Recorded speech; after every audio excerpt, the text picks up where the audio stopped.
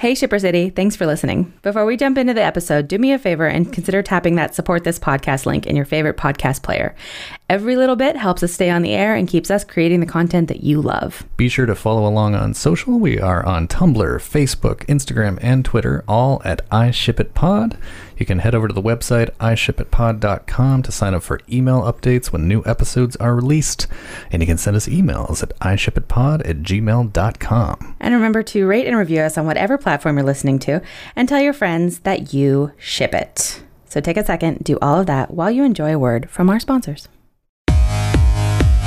Thor ate a lot of Pop-Tarts in these fanfics. It is a hot garbage fire. Do you not know what sex pollen is? I mean, Phantom Seed.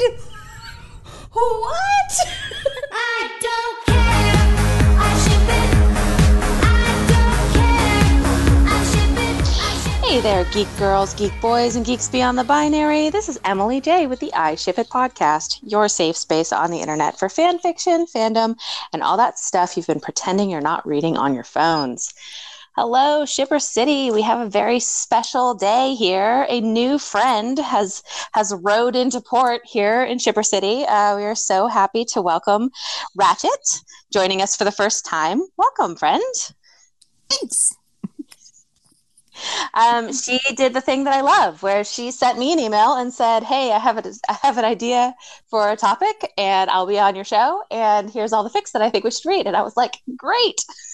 I have to do nothing at all except welcome you here. So I am so glad that you're here with us. How are you today? I'm doing pretty good.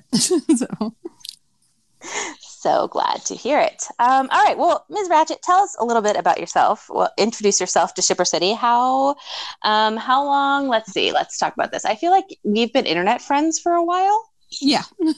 I can't remember if we were fanfic friends before we were podcast friends, or if it was like podcast to fanfic. I can't remember which way it went. I found your podcast through your fanfic. So. Okay. Right, cool.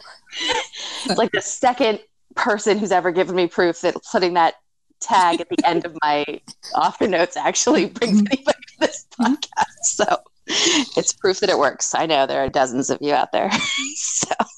Yeah, and I found it. I think I found you last year through your fics. Through fics, I found the podcast, and then I had to go back and listen to the whole back catalog. I accidentally ended. I listened to the first episode of this podcast the other day by accident. I just was looking on something on Spotify, and it was like play from the beginning of my I Ship It playlist. And I was like, whatever. And I hit it. And I started listening to the first episode. And I was like, oh, dear God.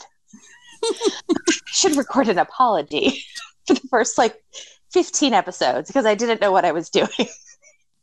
So bless you for going back and listening to the full. Coming you. So, yeah. And just listening to you talk, I feel so old. Oh, no. I'm Gen X. I'm Gen X. So. Right. Well, yeah, I was saying my husband's Gen X, so you're fine. No, but just listening to you and the different ones talk about, when you found different things, and you were watching the DVDs of them, and I'm like, yeah, I was 12 and watching it live. So, well, that's exciting, though. I love new perspectives. So, well, then let's start there. Tell me about your history as a fangirl. Tell me when you first got started in this crazy life. Me and my sister, we shared a room and shared a bed, and we would tell each other stories. We would make up versions of Star Wars and Star Trek and all sorts of stuff as 8, 9, 10 years old.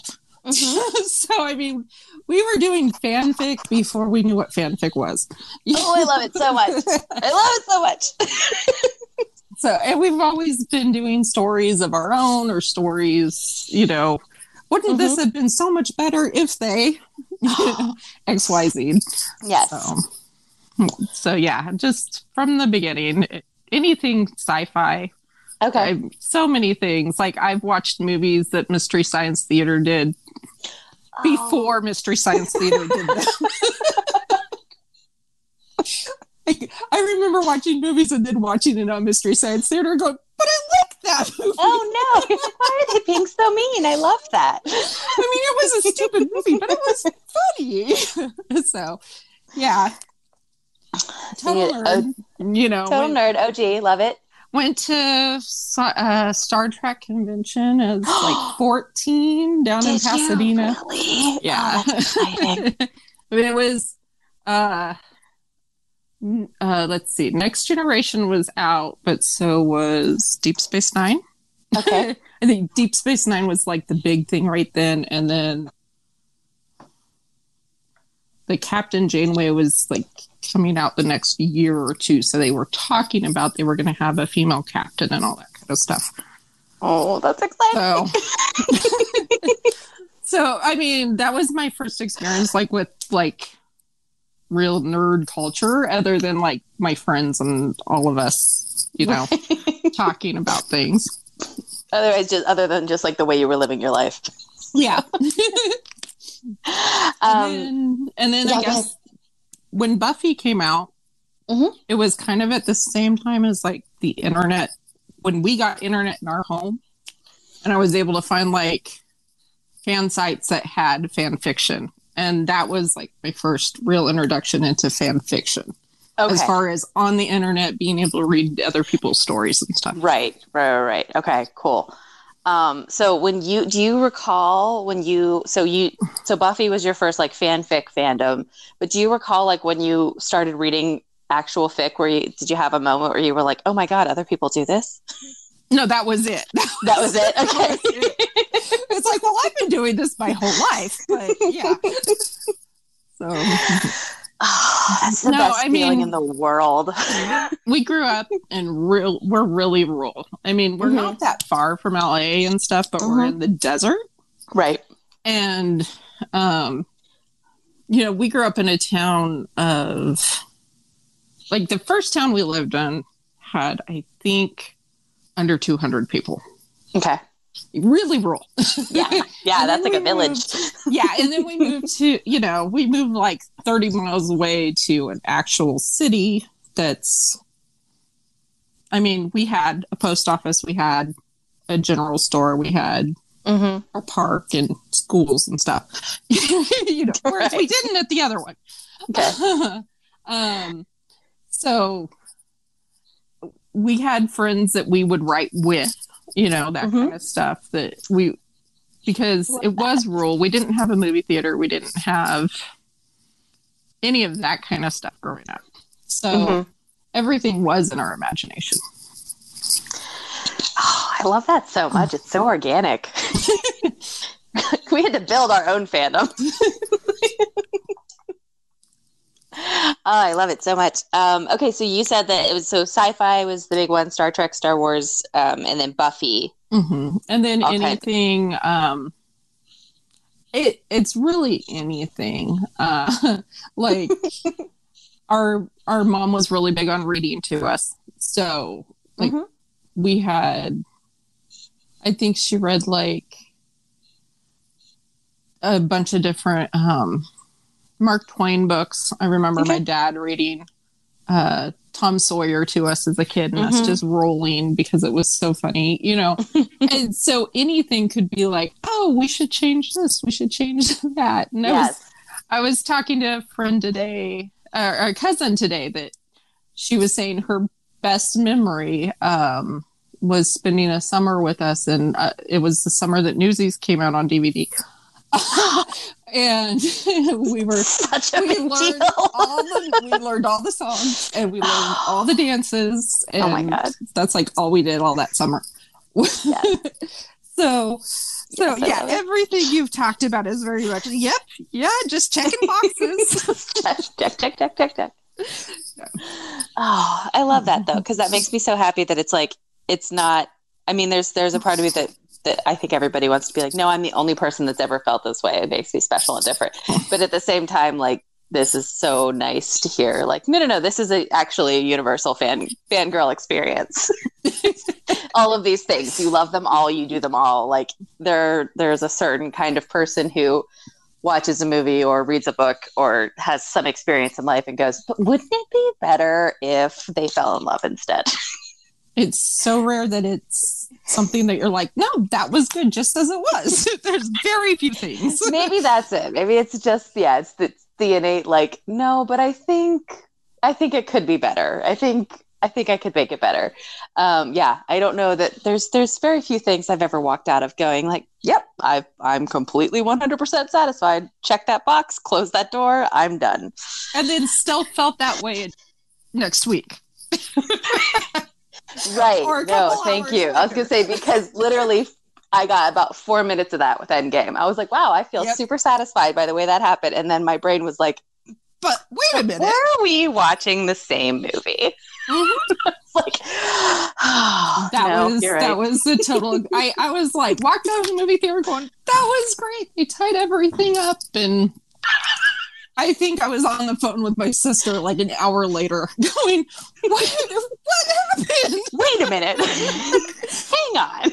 Yeah, I think that if so many people, I mean, I promise this is not going to turn into Why So Salty or an Endgame rant, but I just think if so many people had a similar reaction of like, yes, I was bamboozled into thinking it was good for 30 seconds. And then as soon as my brain caught up and digested the popcorn that I had eaten, it's like cotton candy. As soon as my whole body could get back to my brain, it was done digesting. And it was like, wait a minute, we've thought about this for a good minute and a half now, and none of that makes any sense. It's a total like cotton candy experience. It's like, yay, it's sweet, it's good, everything's fine, and then you hit crash from the sugar, and you go, wait a minute, that did nothing for me. Why do my teeth feel so crunchy, and I can't remember why I feel this way? Why am I slightly nauseous? Yeah, exactly. That's it. Yes. So that's wonderful. That makes me so happy. What was I going to say to you? Okay. So you're on the internet with Buffy, you're learning the Newsies dances as you should. Since you're no longer burdened by the struggle of having to rewind the VHS of Newsies to rewatch every dance. So how were you kind of interacting as a fan in that point? Were you doing like message boards or was it just like you and your friends? Not really, just because it was mostly just me and my friends, because my parents were very strict about, you don't talk to strangers. You know, I mean, this is before, this is right when the internet really started taking off. Mm-hmm. And even then they were like, you don't know these people? These are strangers. You don't talk to them. But like I would get on and like print off books. Yes, and then I had folders and I was like, and then you 3-hole punch them and you put them in a binder so you could take them to school and read them. No, it was the folder. It wasn't the actual paper. It was the reams, the ones that were hooked together. Oh, that's even better. With the reels on the side. Yeah. Yes, that you fold into little springy things. And you had to like scroll it out. Yeah. Yes, like it was Supernatural. It was like the Dead Sea Scrolls of fan fiction. Oh, this is wonderful. I feel like a fanfic anthropologist right now. Like learning about all these different ways that people found fanfic and experienced it before I was allowed to be on the computer for more than a half an hour at a time. I was talking to my husband the other day about my mom was like super, super scared that I was going to be abducted by somebody that I met on the internet. Like that was her biggest fear when I was like 11 and on AIM or AOL chat rooms, which I shouldn't have been on. She was right. And I had no idea who I was talking to, but she was like, she would have all these crazy rules. Like you can't tell anybody your real name. I'm like, well, obviously.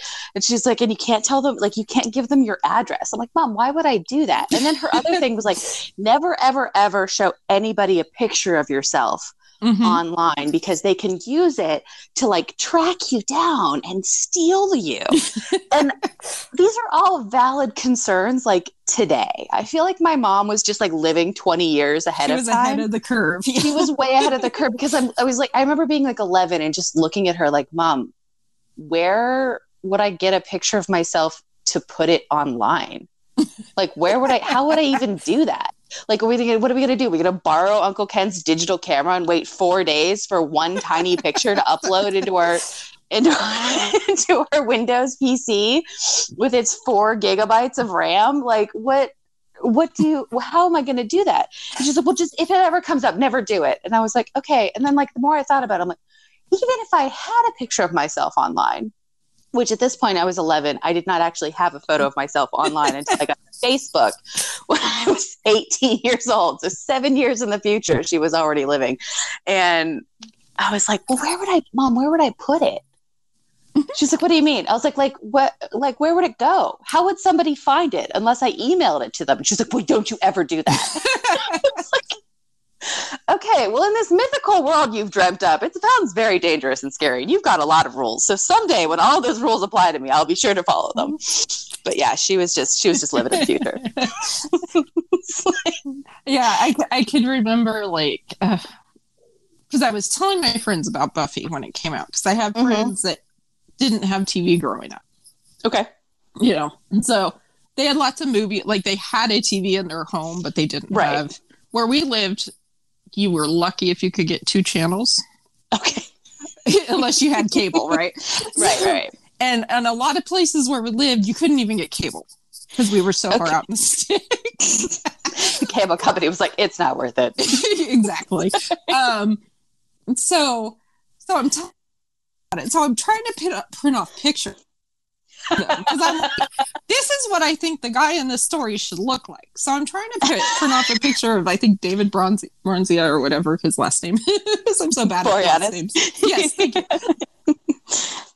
His name up with the club. David Bronzianis. I love it. But so I think it took over a half an hour for the picture to upload and then print it. The dark early days of the internet. Dark version. I was gonna say, I can't even imagine what it looked like, because I remember like those super heavy inkjet printers and like everything was wavy because it was so much ink. It was just like spewing out everything. You had to like let it dry, like hang it up like an old photo. And it kind of like if you like when people put like English into Google Translate and then translate it to something and then translate it back to English. It was like that, but in picture form. So it's a vague idea of what somebody thought David Boreanaz should look like. Exactly. if they hand drew it in pixels. I love it. So you were saying, were you, when you were talking about David Boreanaz and you were printing out a photo of him and you said like, this is what I think the guy should look like. Were you actually like using him as like as a face claim for an original character that you were working on in like a story with your friends? Yeah. Yes, I knew it. I knew it. Like, I've done that. I know what he's talking about. Well, and like I was telling you before, you know, the book we're working on, there's a number of characters that's like, okay, this is this character and this character combined into this, you know. Yes. Characters, but well, this is actually a great time to bring this up because you are the first published author that we've ever had here at Shipper City. Shipper City, if you recall, last summer and then this past winter, right? It was January? Yes. Yes, okay. So back in the summer last year, I had recommended the first book in the Terrigen Chronicles by Morgan R.R. Hayes. And then this past January, I recommended the second book, the sequel, which I was lucky enough to get to read early ahead of time. Thanks. But Ratchet here is one of the 3 writers of that series. So this is super exciting for me because I get to talk to a published author. That feels so weird to hear someone say that. Of not fanfic, of OG fic, of regular. It really is fanfic. Everything is fanfic. I'm totally 100% on board. Everything is fanfic. Yes. It's just how that's far removed correct. it is from the original source material. I was going to say, if it's an AU of an AU, it's original fic. I don't care what anybody says. Somebody said something about, told me to write a spin-off of an AU series that I had written. And I was like, wait a minute. I was like, I was like that meme of the woman with all the math in front of her face. I was like, isn't that just original fiction then? How many AUs do you have to get away from an actual bit of property before it's your own thing? Well, it's funny you say that, because like the site that the only site that I've ever written any fanfic on, it's now gone. I was actually trying to find it when I sent you the links for this, because there were so many great stories on there. I mean, we're talking probably a couple thousand stories that are just gone now. And it was, I know, it's like the saddest thing. You're like, where did they go? It was. And, but I know of at least 2 authors on there that took their stories down and basically changed the names. And I was going to say, filed off the serial numbers. they're published authors, you know. That's exciting. And their stories were so good, and all they had to do was change descriptions of the characters and names. That's all they had to do, because they had such a good story already.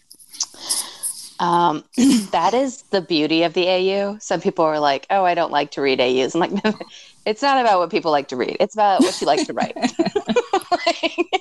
And if you ever find yourself as in a position where you're like, I really want to publish a book. You're like, I don't have anything. I don't want to start a whole new manuscript. Oh, let me just look at my AO3 page. I have these 37 AUs that are all 50,000 words or more. I'll just do a little bit of massaging, and there you go.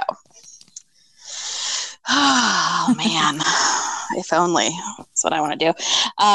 So with the Tara Jean Chronicles, you said it's like there's a mishmash of. I know there's at least one character that gives me very strong Elliot Spencer vibes from Leverage. Yeah, from Kristen Kane vibes. And he was very much. So he was like fan casting, you know, was totally Christian Kane. And then, you know, personality wise, some Elliot, but then some others mixed in. Actually, the name that I used was based off of Mark Shepard. Okay. Because his name is Mark Driver. Okay. And driver's another word for a shepherd. Like yes, it is. A driver of Look at you. So there's a lot of things. Look at you, that. sneaky beaky.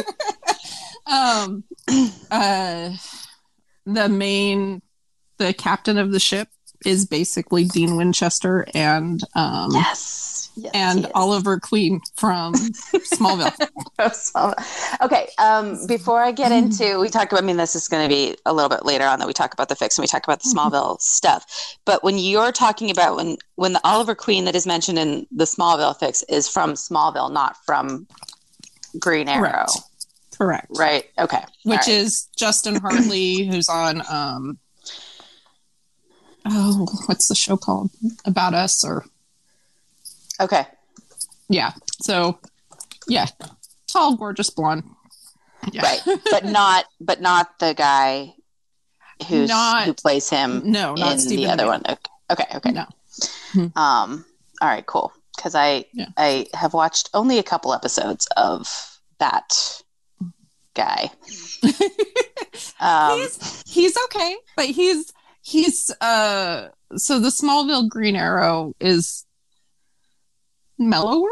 He's like so much less intense most of the time. I was gonna say the thing with that guy with Stephen, what's his name? Sorry, Emil, I think. Yeah, Stephen Emil. He's very intense, and I just remember watching the first couple episodes and being like, I assume at some point, because I know the show went on for a couple seasons, the director sat him down and were like, hey man, you don't have to clench your jaw so tight to deliver every single line. Like you can just take a couple breaths. I didn't get through. I mean, I got through a few seasons, but I didn't get through most of them. Through the whole thing? Yeah. I got through to where him and Felicity finally worked out. Right. And then I got spoilers that, not in game. That they weren't in game. I was like, I'm not stopping here. Yeah, This no. is where Sometimes this you ended got for me. Yeah, exactly. You got to take care of yourself, and you got to Mhm. stop when your ship is canon. Yep. I was like, okay, I'm good now because they're gonna just screw it up. Yeah. Oh, they will. They Mhm. will. They take anything good and they just fucking ruin it. Well, and the really funny thing is, I loved Felicity's character, but I loved her Mhm. character because she was basically based off of Chloe Sullivan from Chloe Smallville. Sullivan. Okay. Oh, this is so funny to me. This whole thing, because this is not a phenomena. I did not know. Until you and I started talking, I did not know who Chloe Sullivan was, because Smallville was so far off of my radar. In my brain, you may laugh at this. In my brain, I confused it with Roswell. Okay, yeah. They were on at the same time. Because they were on some days. Some days they were on the same day together, I think. Yeah, and they were both on this. Yeah, they were both on the CW, Mhm. I think. Yeah, and like They They probably were very had crossover actors too. pretty. Yeah, they had very pretty teenage people, late Supposedly. or early Yeah. early 2000s. Mhm. Teenage, big air quotes there. Like they Yeah. were very pretty, mid to late 20s people pretending to be 17. Yeah, or younger. and or younger, failing miserably at looking the part, but that's fine. And the supernatural elements and the aliens and the whatnot. But Roswell was so silly. And so for a long time, when I heard people talking about Smallville, because Smallville went on for like 10 years, right? It was on for Yeah. a long time. Yeah. So It's very much like Buffy or like Supernatural, where mhm. it went on, and then after it quit, then they had like the comics, and Yeah, people just it kept going. kept going. Yeah. Because I just remember hearing people still talk about Smallville and thinking like, how is that horrible show still on? And then I'm like, I've not watched a single episode of Smallville. I have never seen a single frame. I convinced myself that it was Roswell, and I watched all three seasons of Roswell. And they were so bad and so dumb. I made it through I think I made it through the first season of Roswell. And I was like, okay, yeah. I'm good. I mean, all you need to know is that up until the end of the third season, Liz Parker is still introducing herself to the audience and saying, "I'm Liz Parker," and I was like, "Why, Liz? We know who you are, babe. Like, we've been with you since you got shot. Every step of the way, we have been." Spoiler alert! It happens in the first episode. You've been introducing yourself like mid-sentence. Really inopportune times to the audience during your voiceover the whole time. She does it through the whole thing, and it's absolutely ridiculous.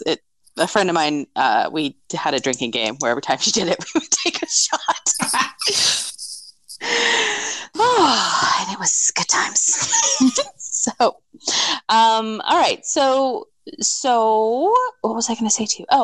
But do you want to? I don't want to even know, because like now we're talking about. I feel like we should just jump into Chloe Sullivan. Let's talk about this, and then that can be kind of our lead in into the great topic that you brought for us today. So we'll just switch my little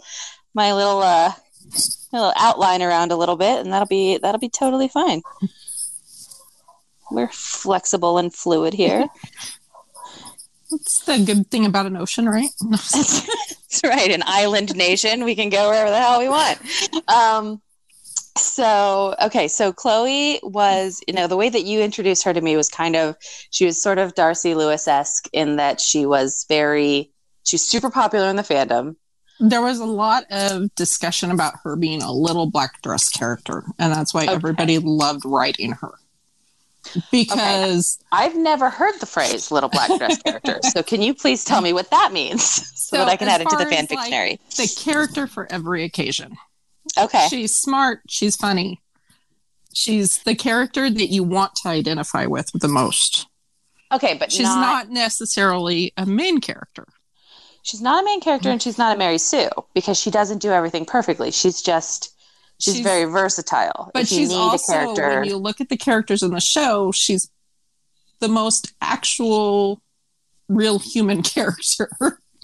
Because you Okay. have all the main All right, that's characters cool. doing all the right things or all the wrong things when they're supposed to. Yes. And then you have this character that's a little more human Okay. and is the one making the commentary of why would anyone believe that? You know? Right. Okay. You know. Yeah. All right. So, Yeah, that's great. Yeah. and because of that, she's the one that most people identify with. Okay. And that's why a lot of times I think why Darcy's such a big one is because her story is so open-ended. Right. You know, we can give her any backstory we want, really. And And we have, and we will, and we'll continue to do so. exactly. All right, cool. See, And- now you are here for like 20 minutes and you're already adding to the fan fictionary. I think this is going to be a lovely relationship. But yeah, I think so. It used to be called so the fan site was, I think, Naughty Seduction. It was Oh. NS. Okay. And it was Michael Rosenbaum and Mhm. Allison Mack. Okay. And they had other fics on there, but it was all Lex Luthor and Chloe Sullivan. Okay. And Lex Luthor is the only one I've ever liked. As far as like, you know what, I get where he's coming from. I can see why he's doing what he's doing. All the other portrayals I've seen of him, he's always the comic book villain. Right. You know, I've never seen one where it's like, you know, I don't get it in what his deal is other than he wants to rule the world or whatever. Okay. And in that, I mean, I watched that show all the way through, and until he was dead and gone, Mm-hmm. I didn't really like Superman. And even after that, Oliver Queen was there, so I still didn't really like Superman. So are you saying that Superman is the Harry Potter of his own series? Like, where Harry Potter is nobody's favorite character? Superman was very Luke Skywalker. Okay. You know, he was Interesting, yeah. kind of the whiny kid, like, I would you know, and then, like, at the end, he finally pulls it out and turns into the big superhero. But until then, most of the time, he's just the emo teen in the background whining about, but I don't want it. They're whining. There's a lot of whining, a lot of pining. I mean, it was Yeah. a CW show. Let's say it sounds like it's par for the course for everything the CW's ever put out. Really, the a thing pretty boy whining on the CW? Say it isn't so. And then if you go back and watch the episodes, it's like, yeah, you kind of drove Lex Luthor insane with gaslighting. You know? You know what? And you I don't support Lex understand Luthor. why He just wanted he's you to shut up. So, like, a big fan theory was like, if Chloe had changed sides, because she was Superman's, Girl Friday. She's the one that she figures out who all the superheroes are on her own. Okay. No one ever tells her. Okay. Right. So, Good. There's got to be somebody who can see through. and Lex can see through the Luthor glasses. really went insane because he was trying to figure out, in the very first episode, Clark saves him. He crashes his car into him. Lex Luthor crashes his car into Superman. It folds around his body. And he's fine. And he drags him out of the car, out of the water and stuff. And then he's like, no, you didn't hit me. He's got his car pulled out of the river. And there's like a human-sized hole in the front, And then he wants to be friends with him, but not show his superpowers, even though he saves him every week mysteriously. It's just... Listen, this sounds... I would turn into a supervillain too. If I had a friend who was that shady and I was like, I just want to hang out, man. Why are you so weird? I would absolutely turn into a supervillain as well. Yeah. So it was one of those things where it's like a lot of the fics were fix it fix, where basically Mark isn't an idiot and tells his friend who, and And the first like two seasons, he is his friend, and he's really trying to be his friend. You know, No. I mean, it's sad. It's really sad. You know, that you've got this messed up kid from a trying to be your friend, and you gaslight him the whole time. You know who's the real villain here? Right, Clark. But so a lot of them, so many so most of the fics would stop and go all AU second season, and then almost all the other ones went AU fourth season. Okay. His fourth season. I love when there are obvious schisms. Oh yeah, in the fandom, where you're like, we just can't abide this anymore. and then it totally jumps the shark. And yeah, Yes. totally goes insane. So, so I was gonna say, now if I do sit down and watch Smallville, I'll remember that a bunch of shit went down after the second season, and a bunch more shit went down after the fourth season. Yep. And I'll be prepared. So Chloe was obviously the big fan favorite. I saw, I was doing a little bit of research, and I saw that one of the showrunners had said that the mail that they got, like the fan mail, the questions that they would get as writers and as showrunners, they were like, it's a Superman show. You'd think that most of these questions would be about Superman, but 9 out of 10 letters that we get are people asking questions about Chloe Sullivan's backstory. And we're like, why do you care so much? She's just there to like be the only human that can see through all the nonsense. Like, we just kind of threw her in there for fun. well, and she was like, I think like the first, at least the first season, if not the first 2 or 3 seasons, she was like the last of the regular cast or the guest appearances. Okay. You know, Yeah. she was at least like 5th, you know, in the casting order. She was just a reporter at the school paper that was friends with Clark and his best, which was a guy that disappears. And funny enough, I think because of some kind of scandal, I don't remember what it was, but he kind of funny mention scandals. Yeah, so he disappeared. Like, you know, in real life, I think he went to jail for something. Okay. I don't remember what it. A good reason to write him off the show if he's doing time. I mean, they, like, he was supposed to come back. And he was supposed to like keep coming back, and they haven't come back again. And then he just didn't have him come back. Yeah, that's fair. So Chloe, I mean, she and Allison Mack finished her 10 years on the show, right? Okay. So she finished the whole show. So Chloe was still a huge fan favorite, but speaking of scandals, let's talk a little bit about the dark side of Allison Mack. So Ratchet had sent me this idea, and she had said, and how Chloe Sullivan was a fan favorite until everything that happened with the actress who portrayed her, and Allison Mack. And I was like, I don't know what that is. So I Googled it. Friends. I was thinking perhaps a sex tape or some sort of, tryst. I was not expecting that she was a huge member of the creepy sex cult NXIVM,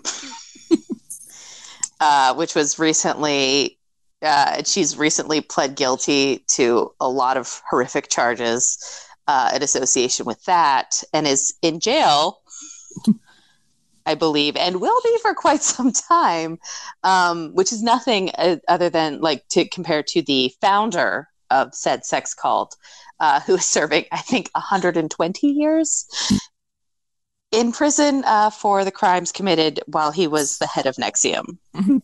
Yeah, I've heard what was going on and followed it a little bit, and I was like, you know what? I'm just going to leave it alone. I don't need to know what's going on. It's getting handled. That's it's done now. I did not watch the HBO documentary. Yeah. I listened Michael Rosenbaum's and he interviews. A lot of what he talks about is like mental health stuff. And he had one of the girl that I guess really spearheaded the HBO documentary. He had her on. Kristen Crooks. I don't know how to say her last name. She was Lana Lang. And I guess Allison Mack tried to get her into it, and she was like she went to a few of the classes and stuff, and she's like, "Yeah, this isn't for me." So smart. But it was really interesting listening to them talk about it. You know, they talk about how she was always this really nice girl, but she kind of kept to herself, and then she changed. You know, and you know, all I could think is it just goes to show. And then what I heard with when he was talking to the girl that did the documentary, a lot of the things that happened, and I think Allison Mack was in her early 20s when she got involved in it. Yeah, you know, and so all I could think is, you know, she was a stupid kid that got screwed up and you know, got her head messed with, and you know, she was a victim that turned into a villain, basically. Yeah, you know? no, for real though. And like I had actually, one of the things that I had read was one of the people that she tried to, she had actually, you know, got her into the cult.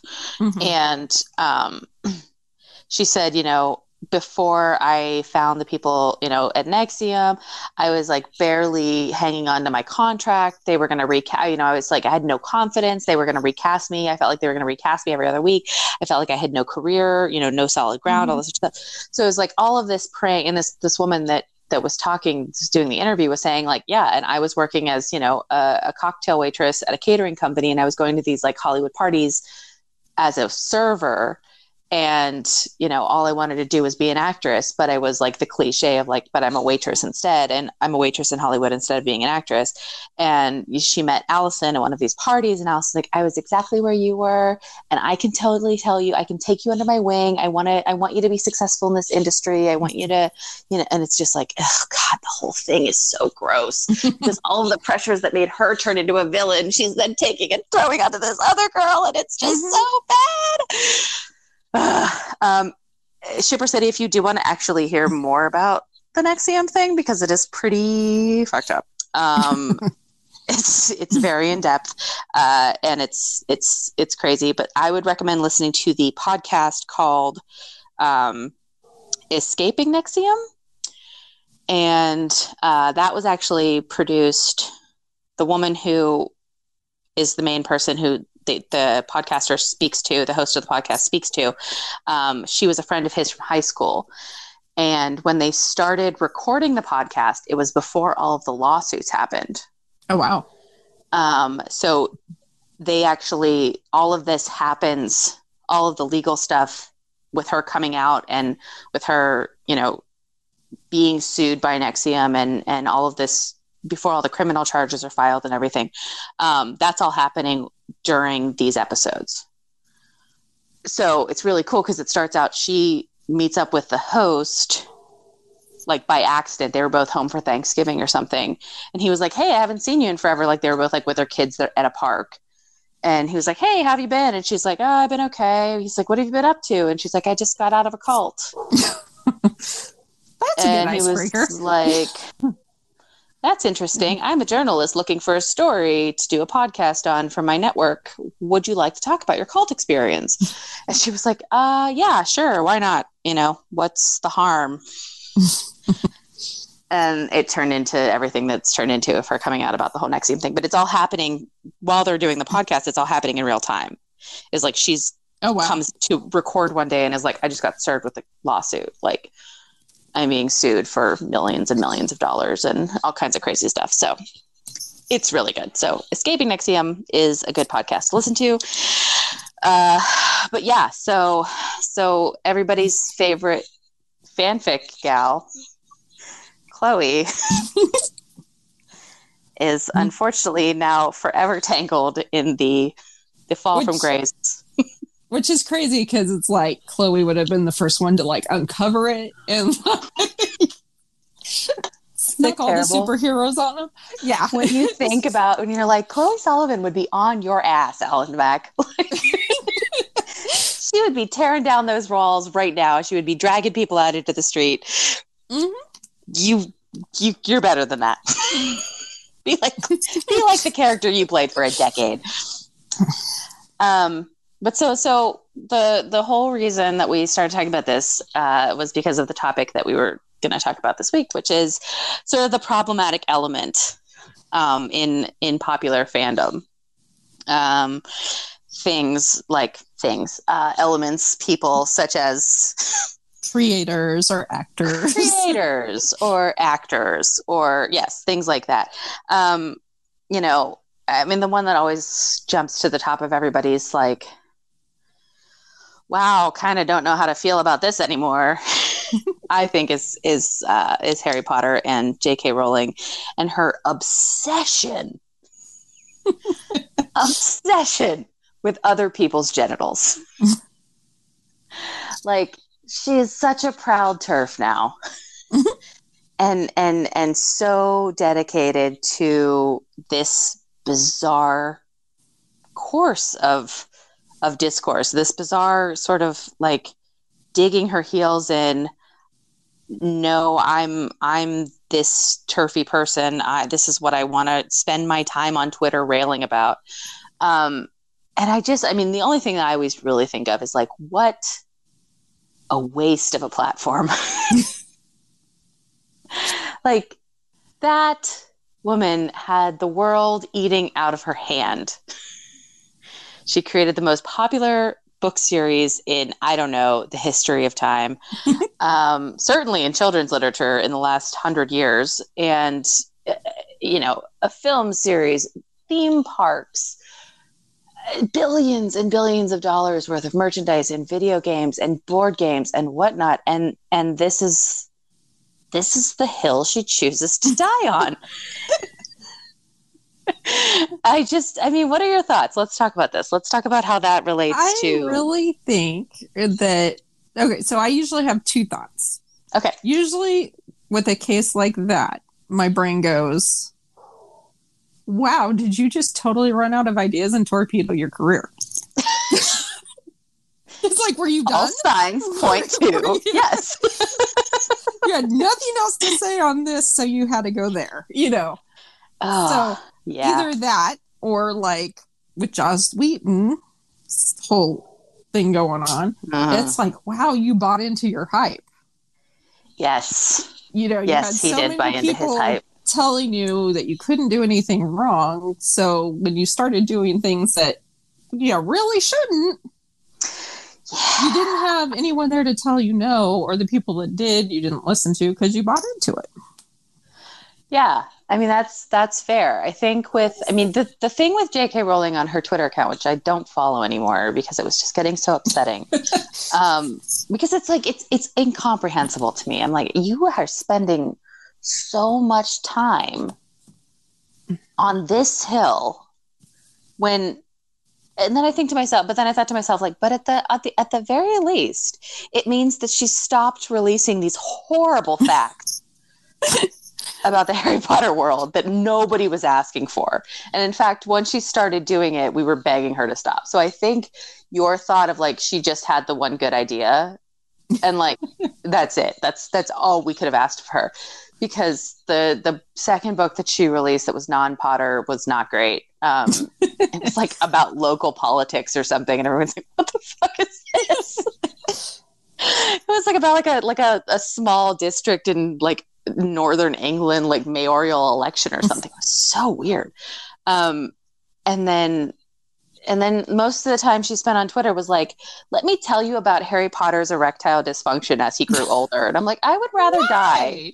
Thank you. Like, I don't want to hear about this. Like, I don't know. Oh my God. And, I kind of missed all of it because like I told you, I'm older enough than you to when all those came out, I had little kids that weren't interested in reading yet.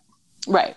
You know, so it was not on my, I was at Dora when Harry Potter came out. So not an issue for me, I had, the little tiny, the picture books of Star Wars for my kids and that kind of stuff. Yeah. And so by the time they were old enough to get into that, the Lord of the Rings movies had come out, and they were into Pirates of the Caribbean and Lord of the Rings and all that kind of stuff. Yeah. And so, it just never, I think we watched like the first movie together, and they were like, it's okay, but they liked the bigger fantasy stuff more. Yeah. So, but there was a spell there, where she would like randomly release like notes that she had made about like the wizarding world, as if, and honestly, like there was a time when as Potter fans, we were all like, oh gosh, I wish she would like tell us more like random little facts about like the wizarding world. It sounds like wanting was like something cool, Joanna. It sounds like she was trying to do like what Tolkien did. As far as like he did his whole like encyclopedia of everything and built out the whole world, but it's like that's not the parts that people want to know. Yeah. I mean, then it was like somebody had the horrible idea of like, okay, so Hogwarts was founded 1,000 years ago. Indoor plumbing only happened 500 years ago. What did they do in the castle? And I think people were like, expecting her to like brush it off or like joke around about it or something.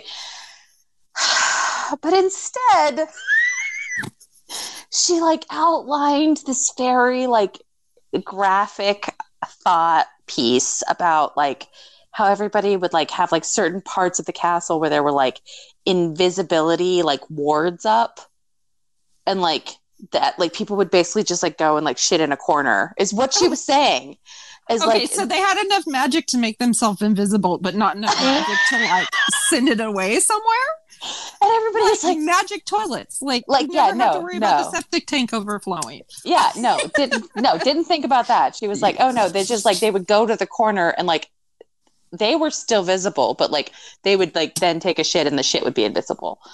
And it's like, what? Oh my goodness. Why did you feel like leave that one in the ask box, JK? Leave it there. Nobody needed you to answer that question. Or maybe take more than 5 minutes to think about it. Just like, how would this be a wonderful way of fixing this in this world? She up with magic, and that's the best she could come up with. Said even they had magically heated outhouses. That would have been fine. Like they would have figured that out. But no, how could they not magically? I mean, they can magically teleport through chimneys, right? Yes, they can do a lot of things. Magically teleport crap through a toilet to somewhere else, Yeah. It's I mean, how did they not have magic plumbing? And then she like also alluded to the fact that like there were too many students and too much waste, and it was like there was like an issue at some point. I was like, wow, this is exactly what I always wanted to know about, like medieval Hogwarts, where the shit was just flowing down the hallway. Great, trying to excellent. Make the plague happen at Hogwarts. Like, I mean, why? So there was that. There was like then there was the thing about like Harry's issues as he grew up and how it like creates a wedge between him and Ginny, and like how Hermione has to like use a remember-all to remember to pee after sex so she doesn't get a bladder infection. I'm like, I remember you talking about that on one of the podcasts. God. JK, just stop. So then she did. She listened because we were begging her, please stop. And she was like, instead of ruining your day daily with a horrible Harry Potter fact, I think I'll attack trans people. It's like, I won't ruin your childhood anymore. Just your, everyday life. I'll just ruin your current experience as an adult. I was like, oh, okay, wow, we really can't win with you. I think you're done. I think you should just be quiet, say thanks for all of the piles and piles of cash, and retire quietly to your castle in Scotland and stop making public statements, please. That's all we're asking at this point. Like, we don't want to know anything else. We don't want you to publish anything else. We don't want to buy anything else from you. We don't care. You're done. Thanks. You're done. But yeah, the Joss Whedon thing, I completely agree that he absolutely 100% bought into his own hype, and kind of I very much see that he viewed himself as untouchable as far as like his own personal behavior. Well, and I wonder too how much, not to make excuses, but he seems like a very awkward person in real life. Yeah. From what I've seen of him. And so I wonder how much things started as him just coming across wrong. And then turned into a huge issue because he didn't get his point across the way he wanted to, and then was like, well, do you know who I am? Kind of. Yeah. You know. I think, I mean, and I remember watching Buffy on the WB when it was the WB. I forgot what the initials were before it was the CW. I remember watching Buffy on Tuesday nights and loving it so much. And I remember having my VHS tapes and because they were VHS tapes, I could have 2 episodes per VHS. And there were interviews with Joss Whedon at the beginning of each episode where he talked about why he wrote this character or this season or this episode or whatever. Because in the first couple seasons, he was writing and had been directing pretty much every episode. And of course, Buffy is his creation. And I remember him talking about like how he thought, because like when he thought about creating Buffy, he was tired of the trope of the cheerleader always being the victim, and how cool it would be if instead of being the victim, she's this like total badass who like takes back the night. And like, that's all well and good. Did you watch the movie? I did, yes. Because see, I remember, I think we watched it in the theater or something. So I mean, I can understand where he's coming from with how possessive he was of everything. Yes. But again, the way he went about it. Well, and it feels like they're never, like, as far as his view of what he was creating, this, you know, quote unquote feminist icon, that he never sort of developed that to be an idea that could grow. So like his idea of a feminist icon is still a 95-pound blonde teenager in a bare midriff top who can throw a decent punch. Well, now it's kind of creepy, Joss. Well, see, and for me, you know, the Buffy was where I started watching his stuff. But for me, Firefly is like, it's your jam. It's where I think everything came together for him. And when you look at the characters in there, you know, there's 4 main female characters. Yes. And they all epitomize different roles. Right. And they're all strong in their own way and everything, which I really appreciated with his writing. But yeah, he has to keep falling back on the teenage. Yeah. And the young, super small, hot, fit, usually blonde, you know, who can do kung fu is like his clearly at the center of all of his fantasies. But like, you know, and to be, you know, perfectly fair, in 1995 that was groundbreaking on TV. Yeah.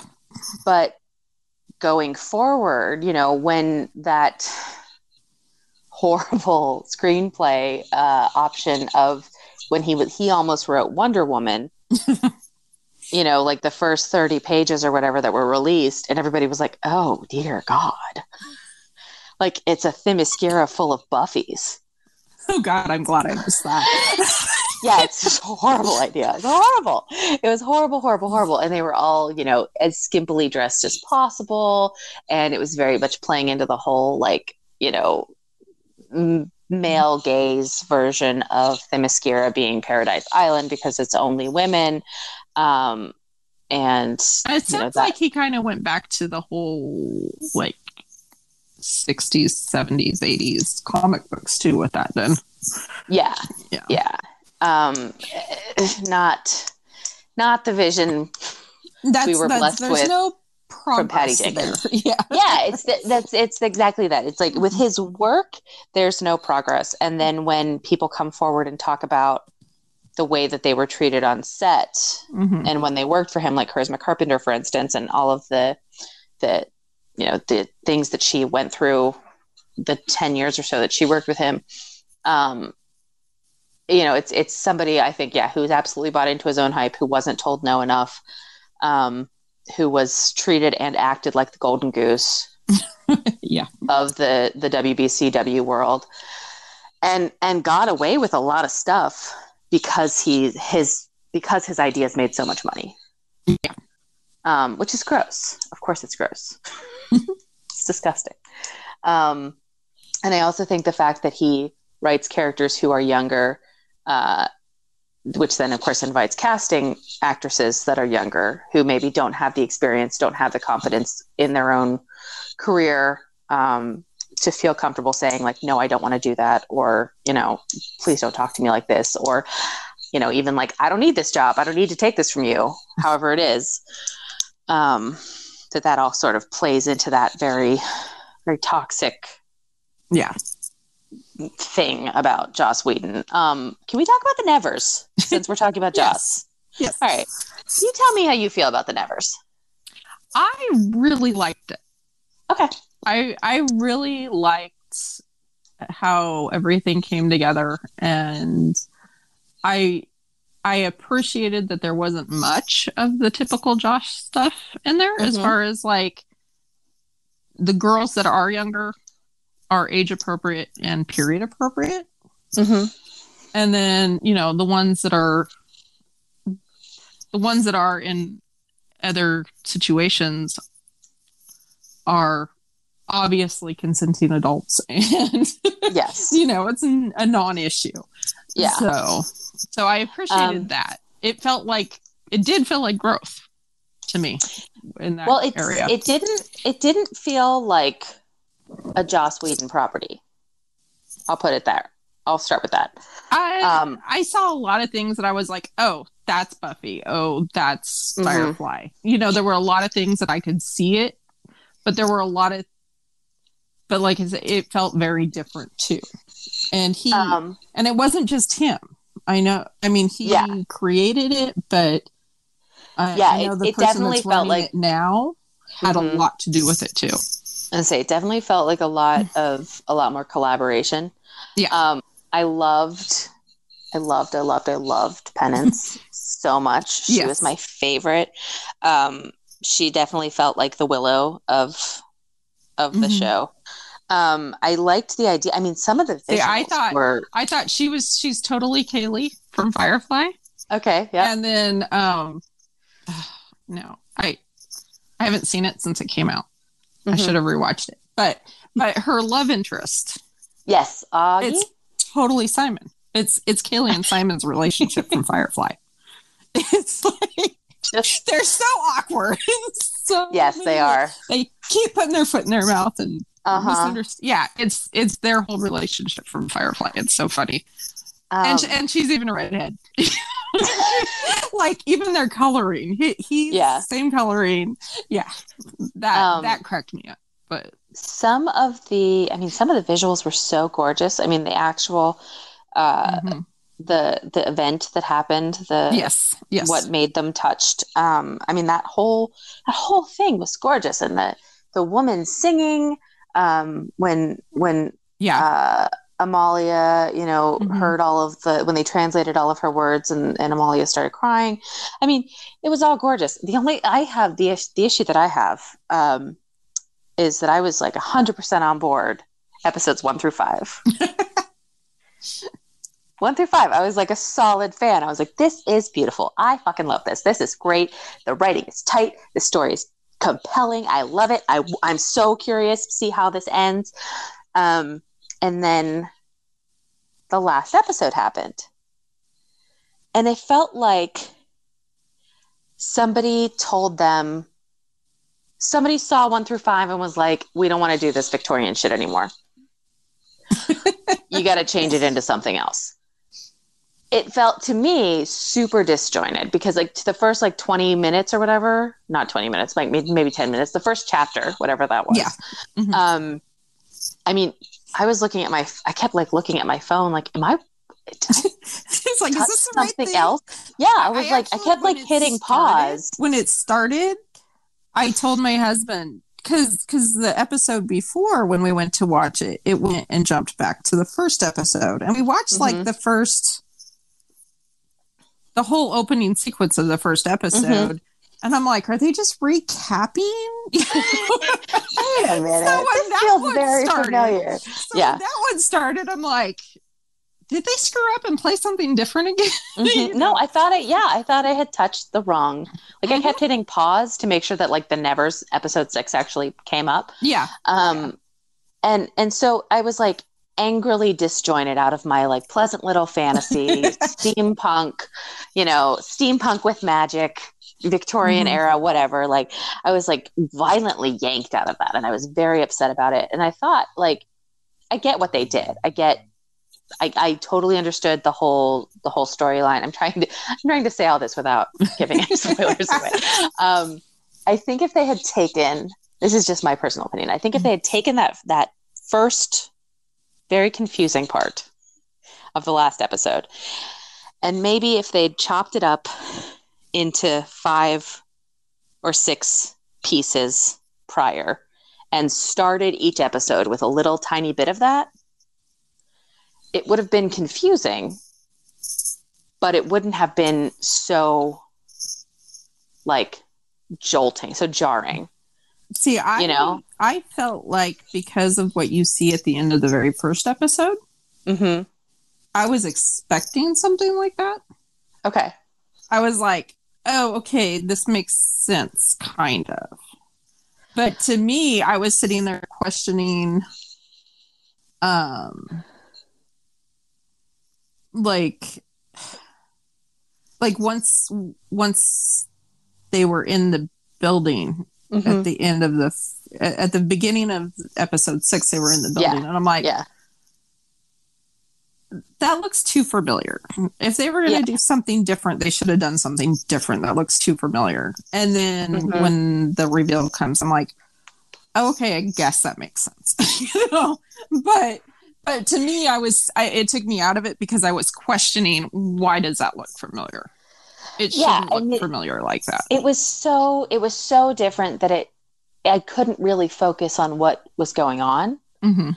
And they did the thing that he loves to do sometimes when he writes sci-fi, which is every other word is some made up sci-fi nonsense.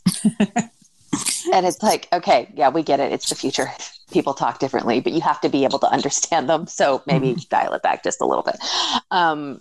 So it was so different that I was like distracted, and I was like, did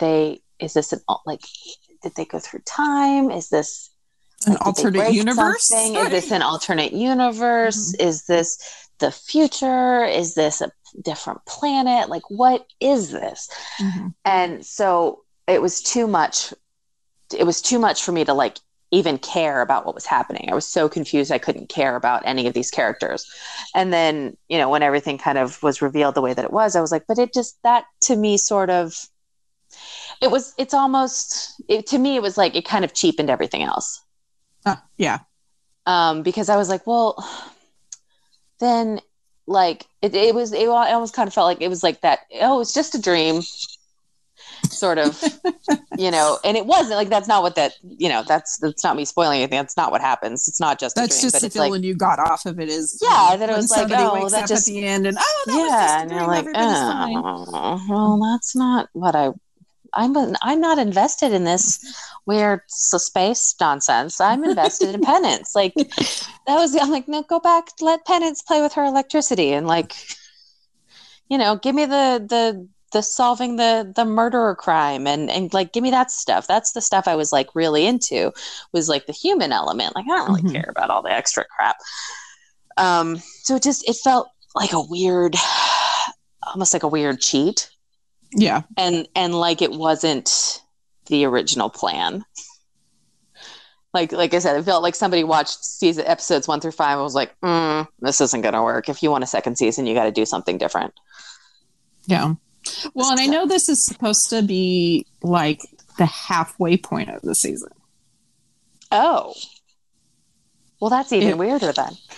This is supposed to be like the break in the middle of the season. There's supposed to be like 6 more episodes of the season. Oh, all right. Well, I guess I'll just wait and see if I'm angry then. We'll just have to bring you back and talk about it then. But when we talk about... Yeah, go ahead. I did really like that no 2 turns are the same. Yeah. No, there's so much good really cool stuff. There's so much good...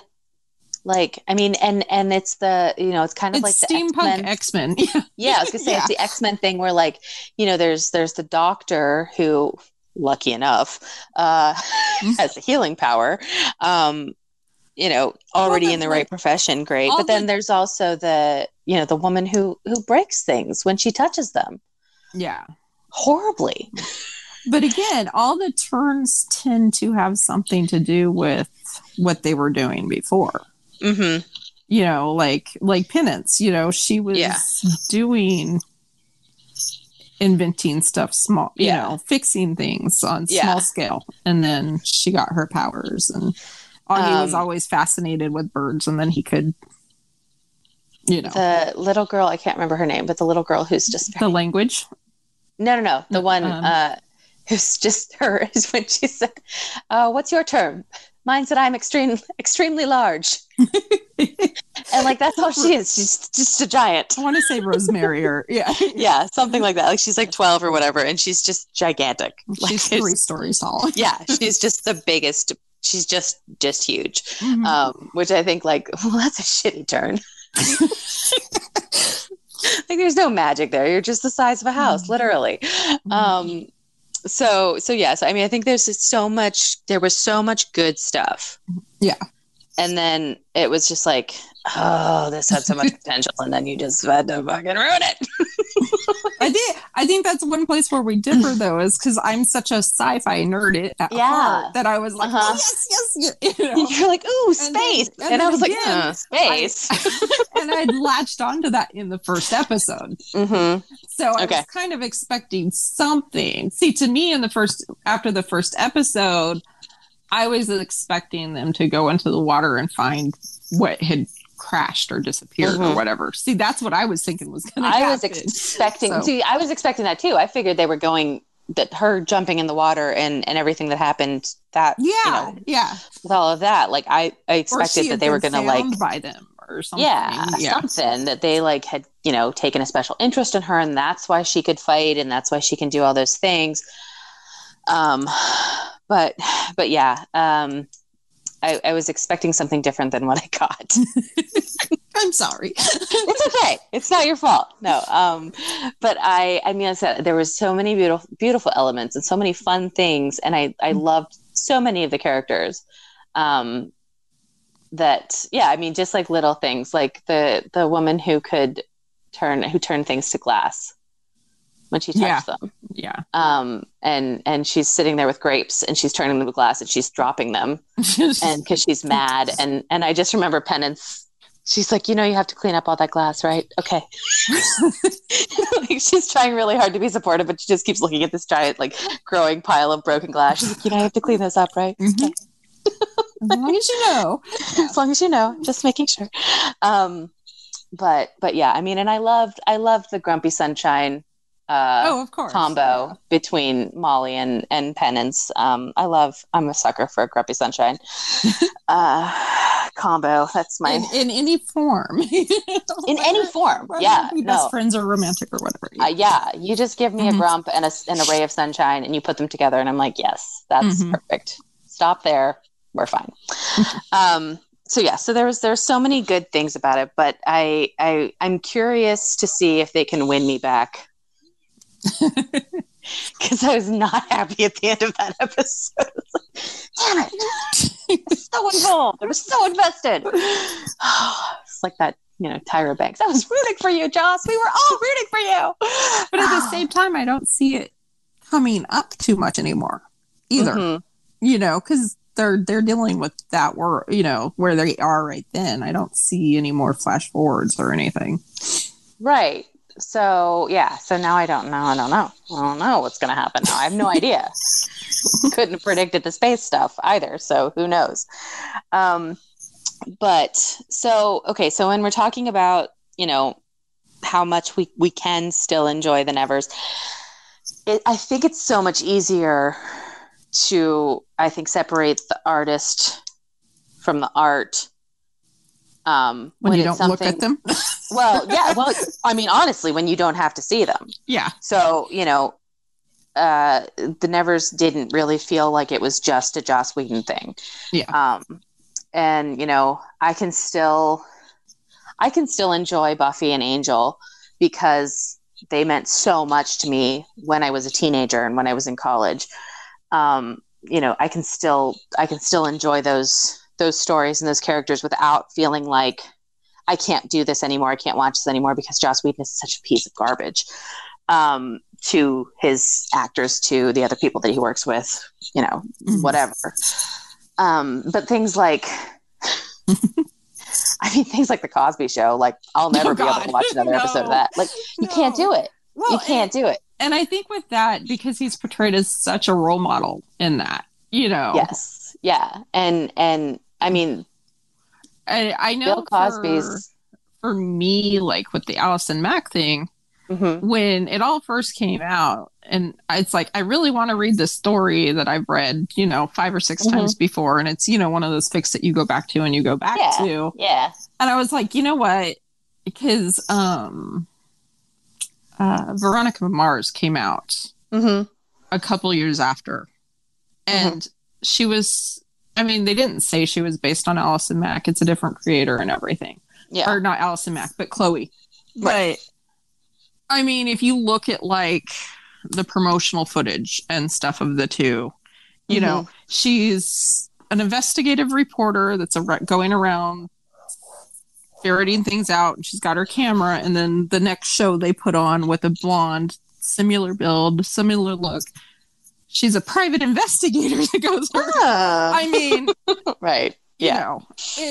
And so for me, basically, I just recast her in my head with Kristen Bell because they look very similar. Yeah. They were one of those celebrity look-alike kind of things. And it was like the same character when you got down to it. Yeah. Very Totally. Similar personality, all that kind of stuff.